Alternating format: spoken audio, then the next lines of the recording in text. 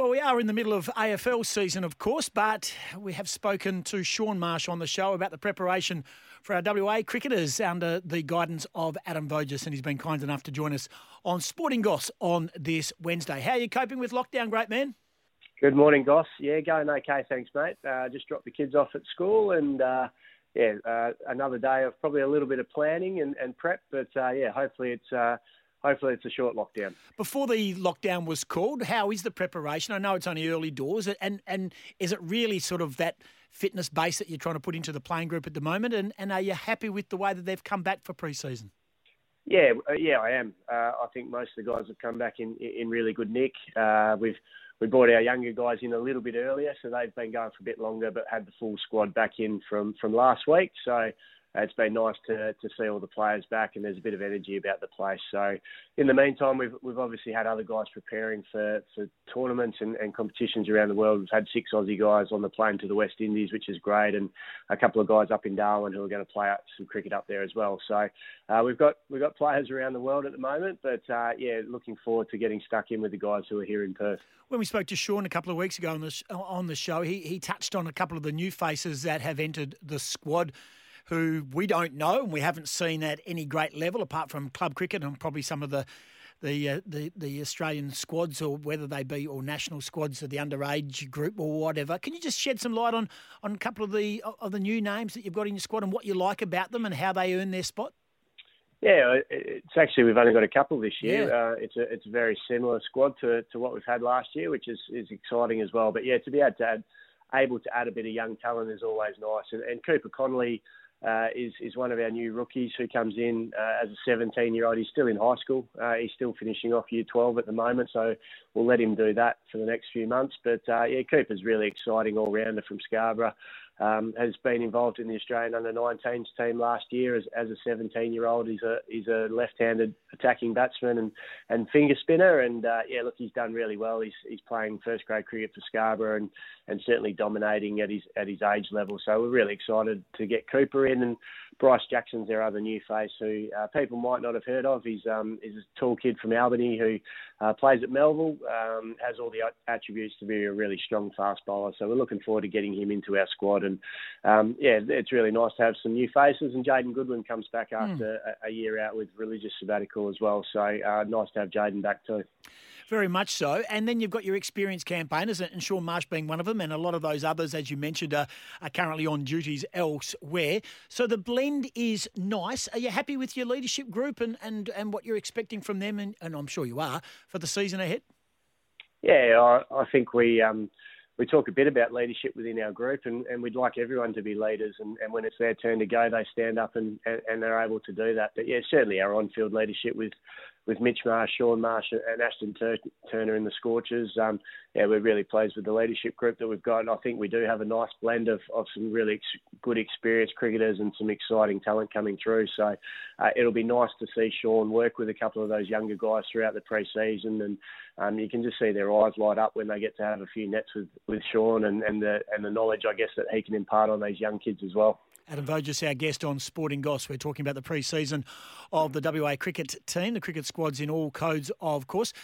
Pretty obvious one. Do you prioritise the silverware that you chase before a season starts? I mean, we all love the Sheffield Shield. We know WA cricket is proud in its Sheffield Shield exploits.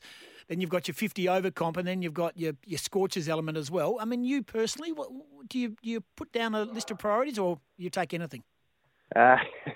Yeah, you want to win them all, obviously. But, look, I think I don't think we hide the fact that we really put a high value on the Sheffield Shield. It's something that has eluded us for a period of time now. And, it's something that certainly I know the squad are working incredibly hard to try and rectify. We came within a game of playing in the Shield final last year, and I know that still burns within the coaching group and the playing group, and so we're looking forward to hopefully taking another step forward this year. But yeah, in terms of the competitions, I'd love to have 3 bits of silverware in 6 to 8 months' time and be able to talk to you about it then, Goss. But if we have to pick one, certainly the Shield is our top priority. What do you do? What did you do? I know it's easy. I mean, if we all had the perfect mix and the perfect recipe, What did you do wrong last year that you didn't make the Shield final? And it might not have just been one game; it might have been just a bridge too far at various stages. And what do you work on? And can you work on elements of your preparation and your game day structures, and you, the coach, in regards to how you sort of set up the 4-day game as well through the Sheffield Shield? Yeah, it's a good question. I think a lot needs to go right in a Shield campaign to be there right at the end. And we did do a lot of things right last year. Unfortunately, we had a couple of our key bowlers go down in that last game against Tasmania at the Wacker. We had Joel Paris and Matt Kelly both injured in that game within the space of half an hour of each other in the first innings of the game. So that took a bit of the wind out of our sails in that game, and unfortunately we weren't able to recover. But I think you look back over the course of a season, and while we did a lot of good things, and I think we've become a really hard team to beat, particularly here in Perth, I think we need to take that next step and really start to attack games a little bit more and try and drive them from the beginning. So I think the message to the playing group this year will be to perhaps put the game on the line a little bit more often and perhaps potentially risk losing the game in order to try and win it, because we know that if we can win 5 Shield games, then that'll more often than not get us into a Shield final. So that's our goal, to be able to do that and have that a slightly more attacking mindset, I guess, so that we can play that really positive cricket. But as I said, with injury, with Australian selection,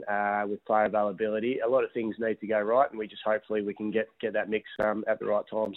Yes. Last one for you then. In your off-season, of course, family, I get all that, but have you sought counsel from any other coaching leaders or people that you bounce things off, mentors? You probably don't need to share their names, but do you sort of think that you're in this journey together with your assistants and the like, or do you actually seek counsel elsewhere? Very much both. I think the great thing certainly about our coaching group is at the moment is that I think we're all really keen to learn and get better at what we do.